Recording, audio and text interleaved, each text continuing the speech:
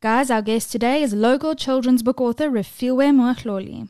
Drawing inspiration from a host of nephews and nieces who get her creative juices flowing, Refiloe has penned several best-selling picture books over the years, including Tulula, Yes Younger, We Are One, and a personal favorite in my household, How Many Ways Can You Say Hello? Refiloe has a knack for bringing out the best in the human spirit through stories that inspire children to identify and celebrate themselves. This remains true for her latest installment, How Many Ways Can You Say Goodbye?, which is literally hot off the press. We're so pleased to have Refiloe on the show today to tell us more. Molo Refiloe. Da. Sawubona. Abusheni. Lochani. Dumela. And hello. How's it? Thanks for joining us. Moahloli, thank you for having me. I'm excited to be here. Refiloe, we normally ask our guests right off the bat who calls them mom so that we can get to know them better and their life as a mom. But you are not yet a mom. You are, however, an auntie. Yay. And aunties are the real MVPs in our households, let me tell you. So tell us about the kids in your life. Who calls you auntie? Wow, so I'm an auntie to so many kids. I have a bit of an age gap with my cousins. So most of my cousins are at least 7 years older than me. So I've been an auntie for a while. And honestly, I have so much fun with them. There's something about children, I think, just their innocence, their joy, how loving they are. And maybe, as I always say, my height is very close to their height. We relate on that level and they relate with me on that level. Because, I have one niece of mine who's like, you're not like an adult because, so it's, for me, it's a privilege to be an aunt. I get all the fun and less of the hard work. You mentioned that a lot on social media. You chat a lot about your inner child. How does the work that you do in your writing, nurture that side of you? So most of the books I write, I've come to realize, are linked in some way to something that I've had to address in my own childhood, So the connecting to the inner child is me, as I write, placing myself in a situation where I have to express whatever it is that I'm talking about. So for the latest book, How Many Ways Can You Say Goodbye? I had a goodbye that I needed to say, from a young age. So the connecting to the inner child and the writing is not just for others, but it's really starting with healing for myself, learning for myself. So the book just before How Many Ways Can You Say Goodbye, We Are One, was about expressing kindness, right? So it's very much having to look at myself and what it is that I would like to do, where it is I would like to grow, writing from that point of view, from a child's point of view, and then sharing it with others, and hence the connecting to my own inner child. So you started, I'm actually surprised that this is a calling for you. But you started out your career with a bachelor's degree in information systems and a background in sales and marketing. Yeah. Tell us more about technical. This. Yeah, it is very technical. But I'd love to know more about your pre-writing life and how you made that leap into writing. So I got a bursary from Vodacom way back when I was in my second year, about to go into my third year. But even how I did information systems, at that time, there was if you remember, there was a lot of buzz about IT. So there was a lot of bursaries for IT and accounting. Those were a lot of the bursars were giving bursaries for that. So since accounting I knew was just not going to happen for me. I hear you. Out of the two, I was like, okay, I'll go for the IT. And honestly, that's how I kind of found my way into, okay, I'll do, and there was also a lot of buzz about a BCom, right, at the time. So that's how I ended up doing a BCom in information systems, so a bit of the IT and the BCom. And it was really, like I say, knowing that I would need that financial assistance, that's where I was kind of looking at things. So eventually I did get a bursary from Vodacom. So I started off my career in a telecoms environment. And in the telecoms environment, at least there was some writing. I was working in the bid management office. So we worked, it was proposal management, so it was almost like project management, working with different departments, and putting all the technical information, sales information, marketing information to one document, and we would tender for business. So that's where I started off. And then after that, I was part of a graduate program, actually. So after 3 years of the graduate program, there was this great opportunity to go into another Vodafone, part of the bigger global enterprise Vodafone operation in the world. So I got the opportunity to go to Vodafone India. And that was a whole nother experience. And that was sales, pure sales. And initially, in the first year, it was sales in the small to medium enterprise market. Imagine in India, in Mumbai. So it was also kind of cold calling sales, like pitching up. It was really like on the ground, an intense experience. That was my first year. Lots of challenges. I won't even sugarcoat that. It was really quite a difficult experience. And then the last year that I spent there, I was now in head office in the marketing department.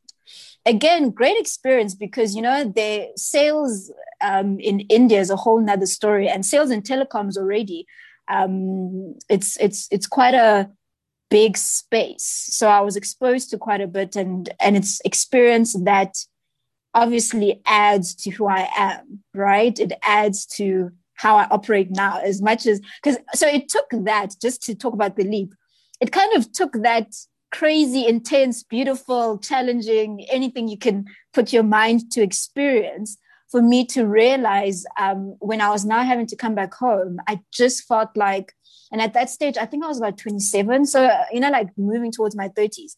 And I felt like if I always knew I wanted to write. Like I knew it, I was in my first year already. So I was 19 when I knew that I wanted to end up in writing.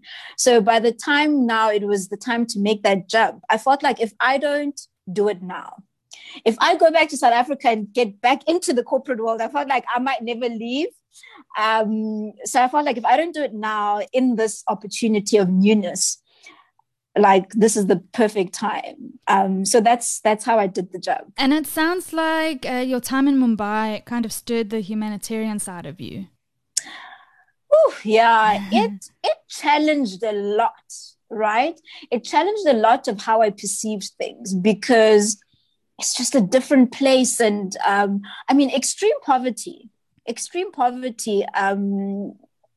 as well. And just those contrasts, experiencing those contrasts. It did a lot just to see how other human beings present themselves to the world, had an impact. All those stories stayed with me. I always tell people one of the images that I can never get out of my head, because you got some families who live under a bridge of the highway, like an entire family, like mother, father, baby, siblings, grandparents, right? And somehow, and the kids always made the biggest impact for me. And I would watch these kids, imagine the crazy traffic, but somehow these kids, because they're so used to their environment, they even though they still play, they're kids, they kind of know how to play so they don't get into danger. And I would always witness that. And I remember the image that broke my heart, and it still brings up tears as I'm talking to you guys. But I remember the one day it was raining.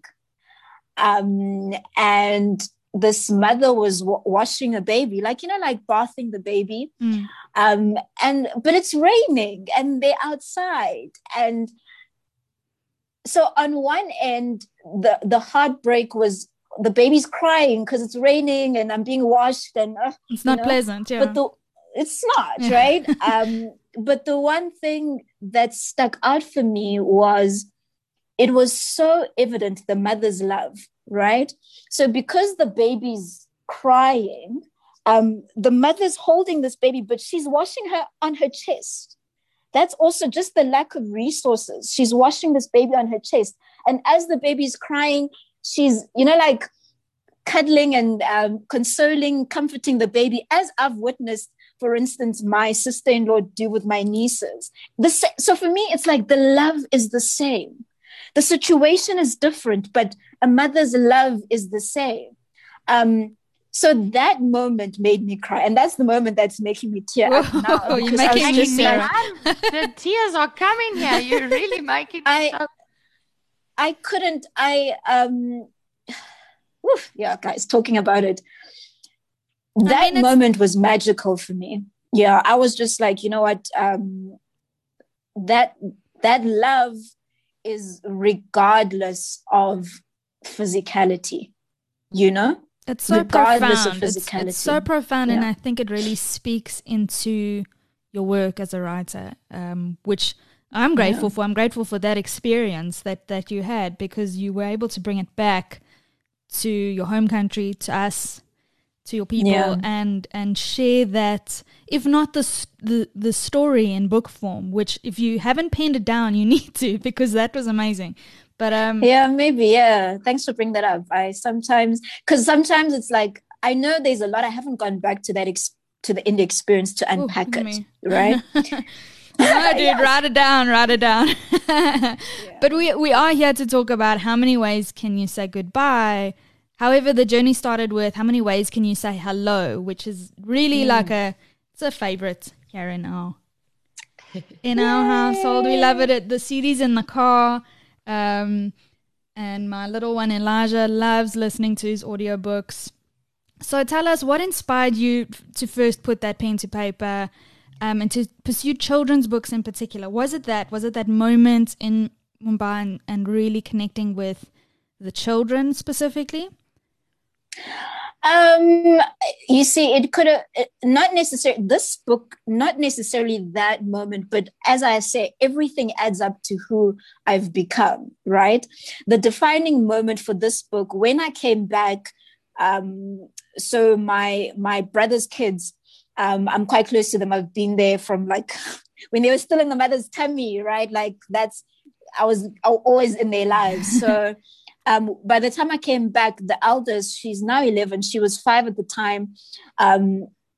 She'd been in school for a bit. Now she started creche. And I realized, like, when she was at home, before she started school, she, kind of spoke her mother tongue. It was more because that's what she heard, right? At home, it was the norm. So now when she went to school, and she spoke it as well, naturally, So when she went to school, and then now when she goes to school, it's English medium preschool. As much as she knows the language, she speaks, she still understands this is Zulu. But when she went to school, I suppose because at school now, everyone kind of speaks English. You're taught in English, and then English becomes the common language. She spoke less of her home language, Wow. And for me, what I was kind of witnessing is it wasn't, first of all, a unique situation. It happens with a lot of families.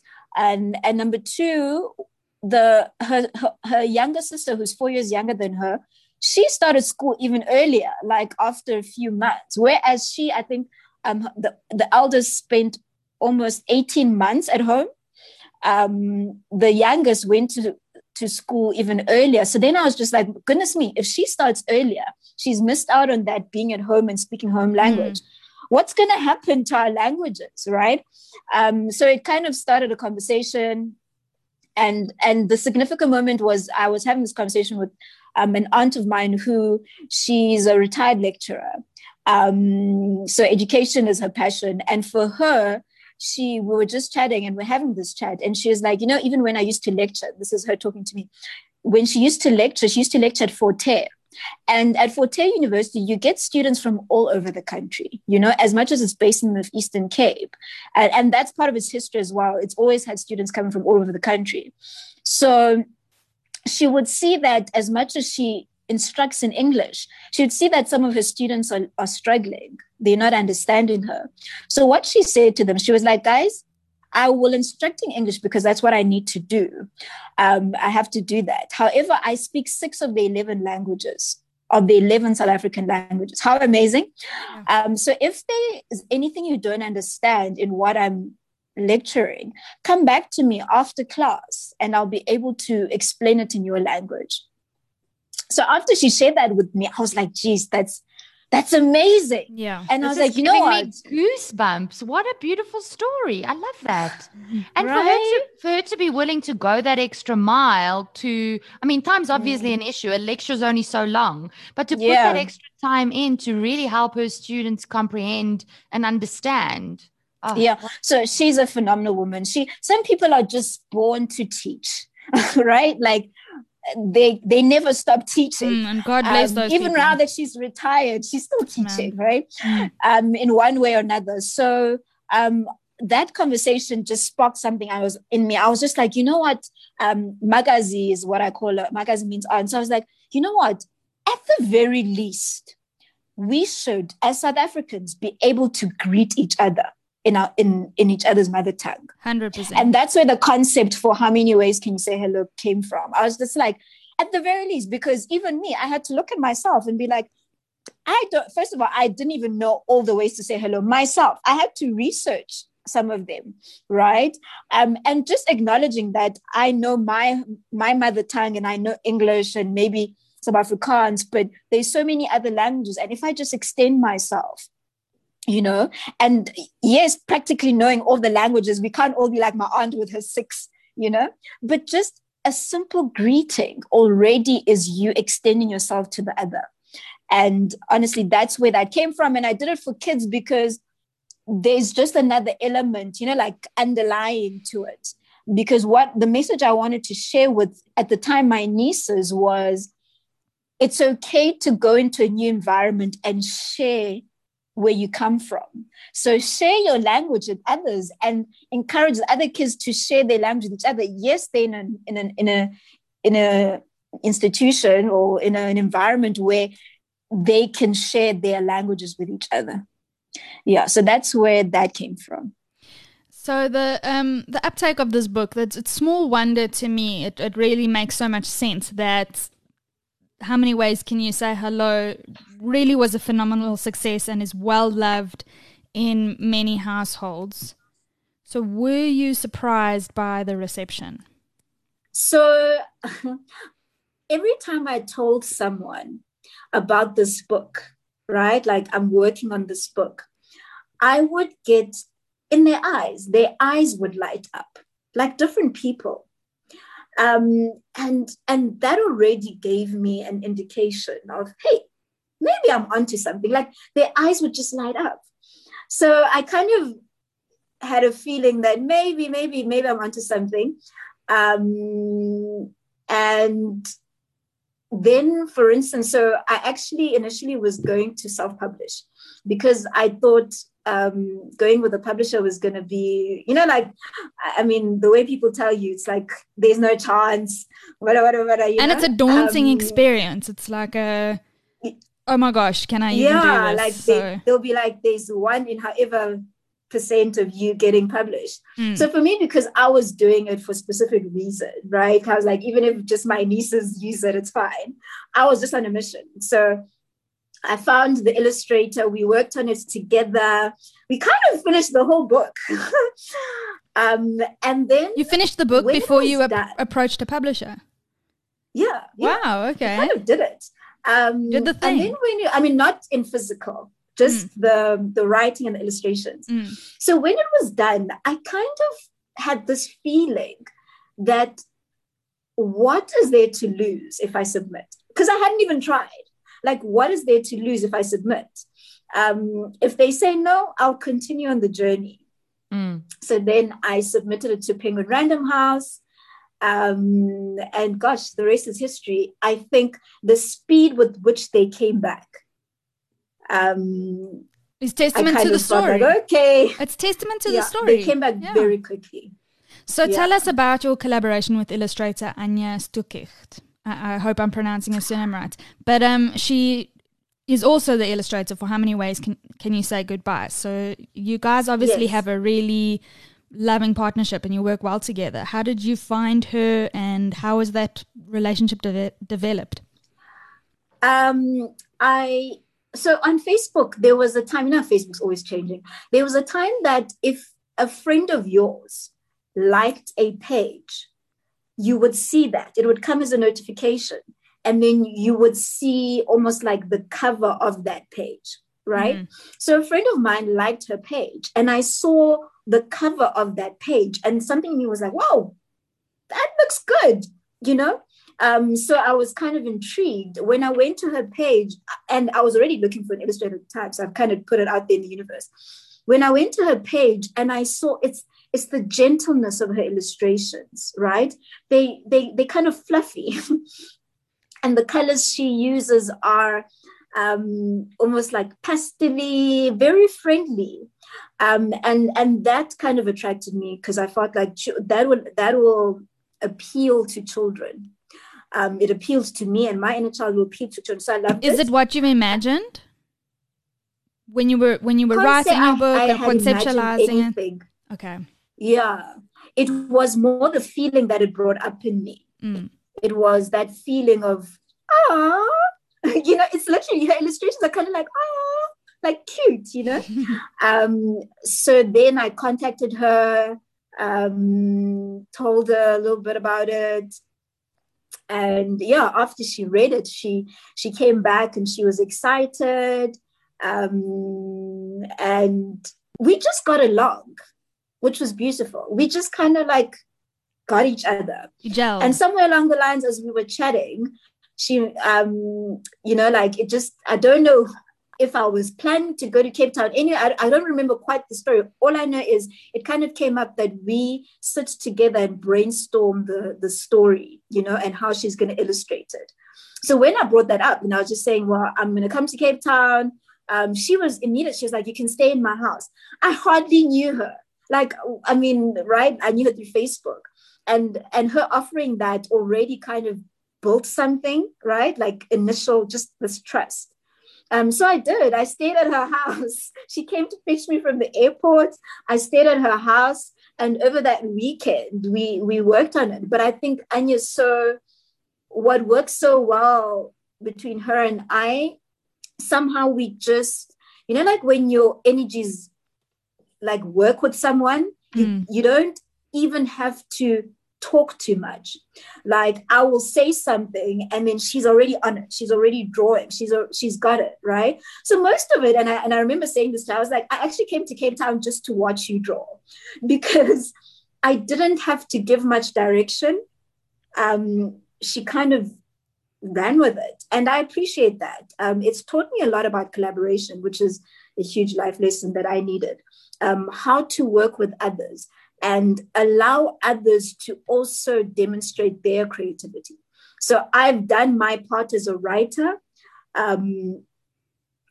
What she then brings is another element. And it's good if it's not something I expected. I think that's great because it broadens what's possible. If I kind of tell her what to do, then you will get a lot of me. Whereas in allowing her to also the freedom to express her own what she comes with, you kind of get that diversity.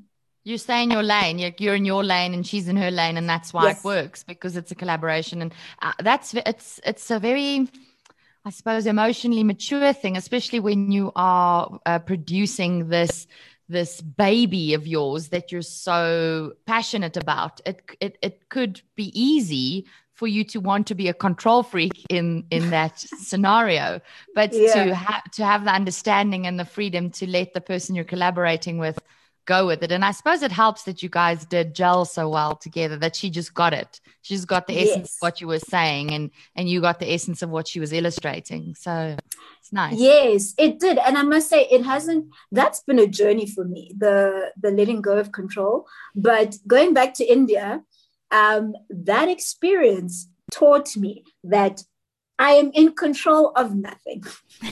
Honestly, that experience, I think it was so monumental, significant for me, so challenging. There were times when I tried everything that I thought I had in my basket of capability, and I didn't get anywhere, right? That experience made me realize that I'm not in control of anything, and no amount of forcing situations can make something happen if it's not meant to happen, right? And I think by the time I came back, I was already in that sense of let's go and allow things to come together. Yeah. So, and I may not, so, if I were gifted artistically, then maybe I was meant to write and illustrate my books. But, drawing has never been my strongest of suits. So allow someone who's an expert, who's a specialist, to do what they do, as opposed to trying to tell them what they do. So that's where that came from. But yeah, it's been a life lesson for me. The collaboration, it opens you up to more than you know. It opens you up to what is possible versus what you think you can do. Right? It opens you up to the unknown. So it's a big thing. Yes, that being said, there has to be willingness on both ends. So I can't be coming here gung-ho like, oh, let's do this thing together and collaborate and have these big visions on the end goal, which is the children, right? And be so passionate. And then the other person might have different motivations. But I think Anya, just meeting her, she had always loved children's books. She was a collector of children's books. So for her, it was also a lifelong dream coming into play. So that's where two passions meet and create something. And your mission statements aligned. Yes, that's important. Like, do we actually want to achieve the same thing? I love this. I love how this... Or at least, because you never know what you're going to achieve. We couldn't predict what was going to happen. But I think at least the intention with which we come into it is that aligned. Well, we're so happy that there was this alignment, because an obvious next step was, how many ways can you say goodbye? And it is really, it's for me, it's a bit more of an emotional story.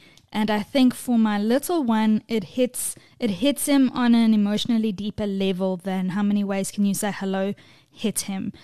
Can you tell us a little bit more about Sarah's next adventure? Yeah.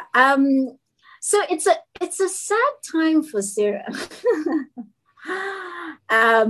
because she started off with this journey of adventure, of meeting new friends. And like, you can see it, right? When kids go into school, it's like, oh, it's new. And, oh, I just made a new friend and it's, and if you look at kids and they stages, so almost let's look at it when they go into, let's say, preschool. You make new friends and it's fun and it's exciting and it's a new environment and you learn from each other. But life is not static. I mean, this story, all these friends were kind of picked up from around the country, right? So now your friends do need to eventually go home, like any play date, like any, and it's always sad. I mean, you guys will know, like, goodbye is always we don't want to say goodbye. Can't we keep playing? Can't we? And the thing is, kids are so real with their emotion. The reason why they respond like it's the end of the world when they have to say goodbye to their friends, because it feels like that, it feels like that. We were having so much fun. Why does it need to stop? And one of the most important things that the intention of this book was to allow the child to express their sadness, right? Because it's real. I think, at least let me speak for myself, the times that we were growing up, there wasn't, I experienced more like, no, don't be sad. Don't, like there was a lot of, no, don't be sad. As if there's something wrong with being sad, don't cry, as if there's something wrong with crying. And unfortunately, if at a young age, you keep hearing that, don't be sad, don't cry. And I know as adults, the intention is not, it's wanting to comfort you. However, our words have impact. So then children will grow up with this thing of, oh no, I can't show my sadness. I can't express my sadness. I can't cry. I can't, like there's something wrong with it. And unfortunately what happens is we then we bottle up that emotion. And that emotion unexpressed has its own like side effects, right? It doesn't go away because emotion, it then ends up whatever, it lives in the body or will come out in a funny way and behaviors and all of that. But if we actually allow that child to journey through the sadness, because it is okay to feel sad, right? There's not one emotion. So for instance, how many years can you say hello was one big high? It was like a lot of happiness and all of that. And as the journey of life goes, there are hellos, there are goodbyes, and it's okay to express that sadness. However, the message of goodbye is, as we're expressing the sadness and we're saying goodbye, to also let them know that it will come up again, right? It's like a wave. That's what emotions are. So, and sometimes when we say, and this is the message of goodbye, when we say goodbye and we allow ourselves to say goodbye, a goodbye is actually a door to something else. And that's almost like the journey Sarah takes is, okay, we're saying goodbye to all the friends and they're still having fun when they're all together, right? It's like a countdown. We counted all the way to 11, but now we start with 11 and then we drop off with friends where we picked them up before. And when they're together, like you see, if you can almost imagine at the start of a school day, right? When the kids are all together and we're having fun. Yes, now and then, like one child gets fetched, another child gets fetched. But when we're still a group, no one's really picking up anything. It's like, oh, we're still having fun. But then what happens when you pick up your child and they were the last one being picked up? Most of the time that child is sad and crying because like, I'm all alone, right? And that's almost like what happens. And that's Sarah's journey of, okay, now that my friends are no longer here, I feel alone. And that's the feeling she goes into, and then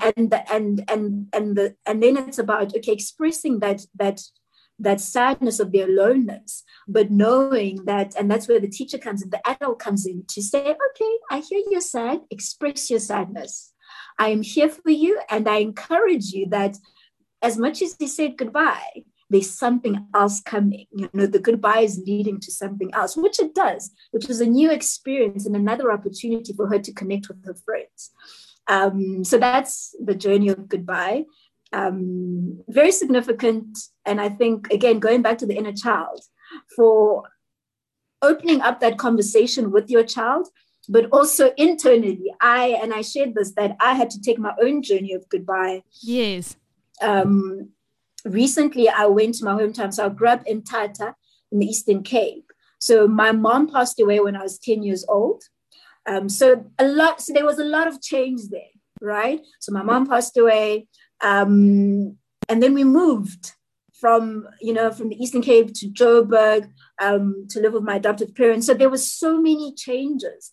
And in those changes, as life happens, some things stay unaddressed. And interestingly enough, one of the biggest things for me was because my mom passed away in the holidays in December, was not being able to say goodbye to my school, which I loved. I lived in boarding school, not being able to say goodbye to my school, not being able to say goodbye to my friends. So maybe I'm Sarah. So all of that, and it's been so healing, just the ability to say goodbye. And then once I have expressed the goodbye, I'm able to appreciate the newness of what comes afterwards. But then without the goodbye, it's almost like, like things unsaid, things unexpressed. It leaves a bit of a hole. And so that's really what it's about. So I've got two things to say, and that's firstly, sorry for your loss. And I'm glad that you're finding healing.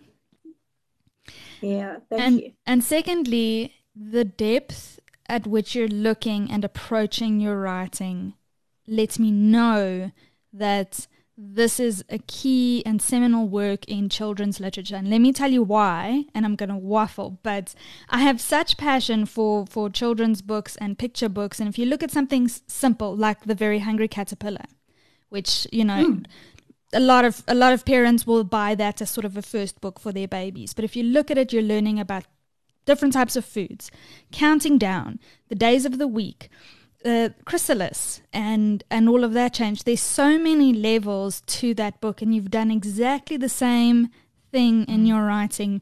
Children are not only learning to count down. If that's all they take away from it, then that's what they're learning. They're learning to count from 11 till 1. They're learning about the emotions behind loss. They're learning different ways to say goodbye in different languages. They're learning about different cultures. And I had to bring that up. I had to show you, look at what you are a beautiful person. You're a beautiful writer. And I want to urge you to carry on. Charlene? Yeah, I agree. I'm just thinking about what you're saying now, Sam, and it is also at a different age, at each different age in a child's formative years, when reading these stories or having them read to you, different elements of the story will touch them and will teach them. And I love that because it also gives those books longevity because there's such a depth to them. It's also, I read it to my kids and I felt educated by it. It gave me confidence and it excited me to learn more about other cultures. It empowered me also to encourage those things in my children. And for them to be hungry to learn about those things as well, because children, they just mirror what they learn from their parents. If there's no depth to what we experience or allow them to experience, essentially, then they'll never have the desire to go deeper or to learn more or to explore more. So that's the one thing I wanted to say. And the other thing I wanted to say was just how much respect I have for you and the work you're doing in not even being a parent yourself, to have that foresight and that emotional connection, purely drawing from your own experiences as a child, and then also seeing what you've drawing from the interactions with your nieces and nephews. There's a lot of stuff that you cannot really grasp. And that happened for me until I became a parent. And you're already grasping and understanding those things at such a deep level. So if it is in your plans to one day become a parent, whether it is or not, those kids are going to be, your nieces and nephews are so lucky to have you. And your children are going to be forces to be reckoned with. I really believe that. From your lips to God's ears. Yes. I'm so baby mad. I'm forever having dreams about kids, if you knew. Listen, speaking about becoming a parent, when you were speaking about your experience in Mumbai earlier, I not to scare you off having children, but the way you were describing living in Mumbai and the challenges, I was like, that sounds like a definition of parenting to me. Right. And that's why I was like, regardless of environment, regardless of resources, a mother is a mother. My respect for mothers, if you knew the respect I have for you guys, it's like a higher level, right? Because it's just For Refiloe, we have obviously as much respect for you in your work, and I would really love to chat more about your collaborations, your work that you do for NGOs and other organizations.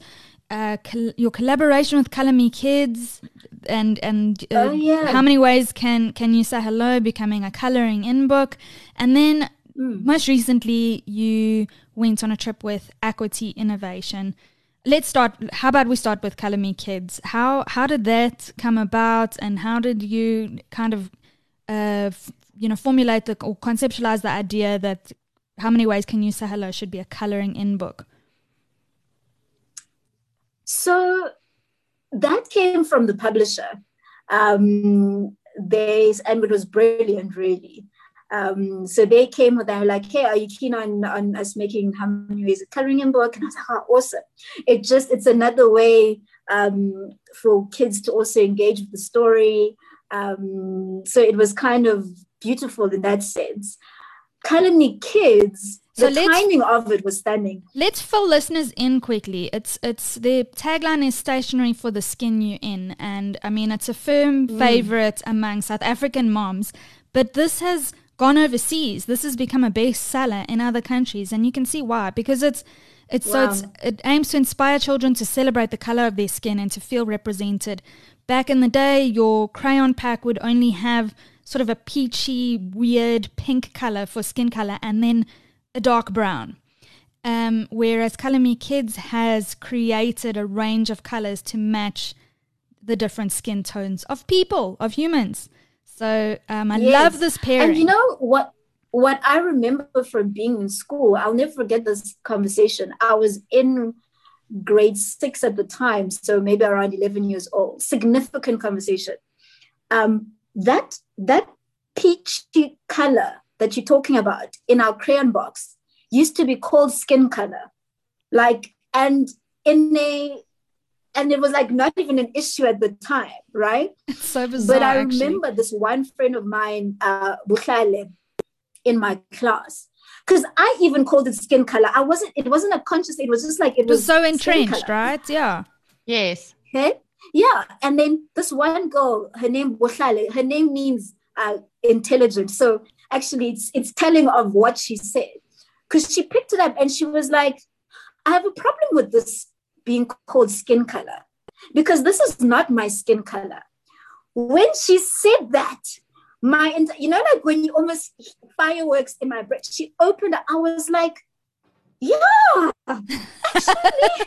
And because again, it's complete obliviousness, right? Because it's just how things have always been. That's what another example of something like that is a friend of mine has adopted a Black girl, and she was saying something about plasters. Okay, so the girl hurt herself, and then she said something about the plaster. She didn't have like the right skin color plasters. That's why she has.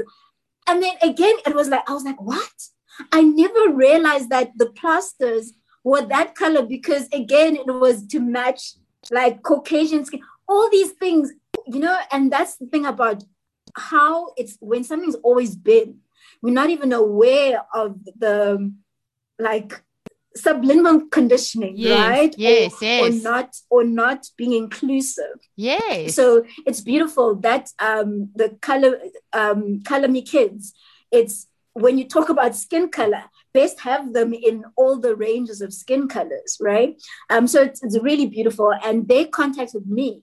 And when they contacted me, I was very excited because I was just like, it's a perfect match. And it was the timing that they released their crayons was around the time of the coloring in book. Yeah. And that's how that collaboration came together.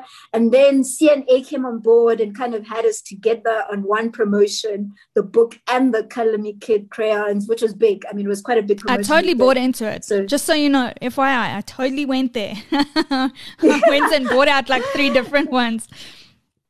And you see, again, going back to collaboration, can you see how when you have different people and the intention's the same, when you have different people with the same intention, when we come together, it becomes bigger, right? And that's a good example of how collaboration can really work out for everyone. I've got a lot to learn from you, my friend, in terms of letting go, because great things happen when you do. It's obvious. And I have such admiration for as I said, the work that you do with different organizations. And I want to urge our listeners to go onto your website, refiloe.moahloli.com, and to have a look at all the different titles that Refiloe has worked on. But I do want to chat about your most recent endeavor or collaboration, and that's with Equity Innovation, an organization that is helping children with TB. Can you explain a little bit more? Because this is very recent. You literally just came back from a trip. So, yes. So Equity Innovations approached me because they have this project. It's called the Kunisela campaign. And really their focus is to diagnose and treat TB in children. The in children part is the significant part because theirs is a focused campaign. Right now, for instance, when it comes to treatment, there still isn't tailored treatment for children, which means they almost have to adapt treatment for adults to make it, child friendly. So here and there, they halve medication or have to crush medication. They have to do different things. And they want to create awareness around that. Like, can we actually tailor treatment for children? How they contacted me and why they contacted me was, TB is also, it's a long-term illness in the sense that it takes about 6 to 9 months for the treatment to be complete, which is a long time for a child. Some of the kids are so young, like some are still babies, toddlers, trying to explain to a child having to take treatment every day, every single day, and more than once. It's quite a bit for a child. And so they wanted a way to communicate to children for them to better understand their disease. But the most important thing, they wanted to give the children a sense of hope. They don't want children to, even in the communities, they don't want the stigma of this is like a death sentence, and you have TB, you have it for the rest of your life. So they don't want that. They wanted the children to understand that there's a treatment for this. And that is the most significant thing about TB. It's a curable disease. There's a treatment for it. Yes, it'll take some time. But once you actually go through that treatment after those months, you can go on to lead a full life. One of the challenges they have is when, people don't complete their treatment because it takes such a while. When people don't complete the treatment, it's almost like antibiotics. Then there's a resistance that happens. And then now they have to come back and it's a whole cycle. So they also wanted to create the awareness around completing the treatment, looking forward to the future, a sense of hope. And so that's why they asked me to write the story, to speak to the child in their language, and most importantly, to provide them with a sense of hope. It's a very beautiful project that they're working on, and they work with funders. So they need help, and wherever we can help people to impact communities, because of the environments that they live in. You can find in a family, if an adult has TB and there are children in that house, those children are bound to also contract the disease. And then you'll find that the whole family has TB. So it has a ripple effect in the communities. And because it's something that can be cured, there is always room for more work to be done in terms of raising awareness and also assistance in assuring that, particularly these children, but the whole community gets the healing that they need. So the story is called Clouds in My Chest, and we're going to link everybody up to where they can find How Many Ways Can You Say Goodbye, all of your other titles, and of course Equity Innovations for whoever feels inspired to possibly help in this endeavor. Refiloe, we're running out of time, but I want to know what is something that a lot of people don't know about you? I just put my life on social media. I don't know if there's anything you don't know about me. I write quite a bit. Like I enjoy writing poetry and share that like almost daily. And that's literally like just me. You even shared today, like journaling man. my life. I'm like, how do you even have the time? You even shared today. Yeah, 3 hours ago. I mean, it's like my journaling is very public. You're an open book. I love it. Yeah, something someone doesn't have on me. I don't know. I do love sport. That's surprising for me. I won't say why, but it is surprising. You love cricket, and that's also evidence in your Yes Younger title. Yes, that you've penned. Huge passion for cricket. I must say that's been there for a while. Like I'm a super fan of the Proteas. So I do enjoy my sport. I enjoy watching cricket. Don't ask me to play. I tried once. Didn't work out so well. Sometimes you are there to enjoy the sport. The sport that I've played my whole life, most of my life, is hockey. Quite keen on that. So I don't play it as much now, but I still enjoy watching hockey. So when we get back to having our live tournaments, you'll see me watching that. Sport for me is what fascinates me is the human spirit behind it. Okay. So I particularly love team sports. And if you hear me commenting like cricket, there's, again, collaboration. I told you it's my lifelong lesson. So I'm always interested in what it takes to be an awesome sportsman, the human behind that. What does it take to be a great captain, for instance? Like, right? Because sometimes you can, like, look at, for instance, Sia Kolisi with the rugby team, right? Because a great captain and a great coach and can win tournaments. So I'm very fascinated in almost like not just the sport itself. I see the parallels. I love that. Yeah, like the humanness behind it to achieve great things together as a team. Yeah. So what is next on the cards for you, Refiloe? What is next? I've been talking about this for a while. I'm sure people are like, okay, when are we going to see this book for older children? I've been working on that. And so I wrote this story for older kids. It will be coming out this year. Nice. It will be coming out this year. Quite a bit of writing I did. So quite a bit of few books coming out this year. So I'm very excited about that. I think I've been wanting to journey with our kids. I think the kids have been enjoying having local content. So I've been wanting to journey with them. So I've got the earlier age group. Now, as they get older, what's important to our tweens, right? And eventually I'll also write for teenagers. So that throughout that life cycle of being a child, I get to address the issues that are relevant to the age. So that's the intention. That is so exciting, and obviously we can't wait for it. We hope to have you back on so that we can be chatting a little bit more about that title when it comes out. Yes, please. I've enjoyed this time with you guys. Refiloe, to quote you, hello is a beginning, and so is goodbye. But goodbye is like a caterpillar that becomes a butterfly. It's been such a pleasure to have you on the show. How do I say it? Salachabutse. Say that again, sorry? Salachabutse. Otsamaya sentle. Oh, salagakuhle. Yes. Goodbye. Thank you. Hambakuhle. Fambakachle. Fambakachle. Yes.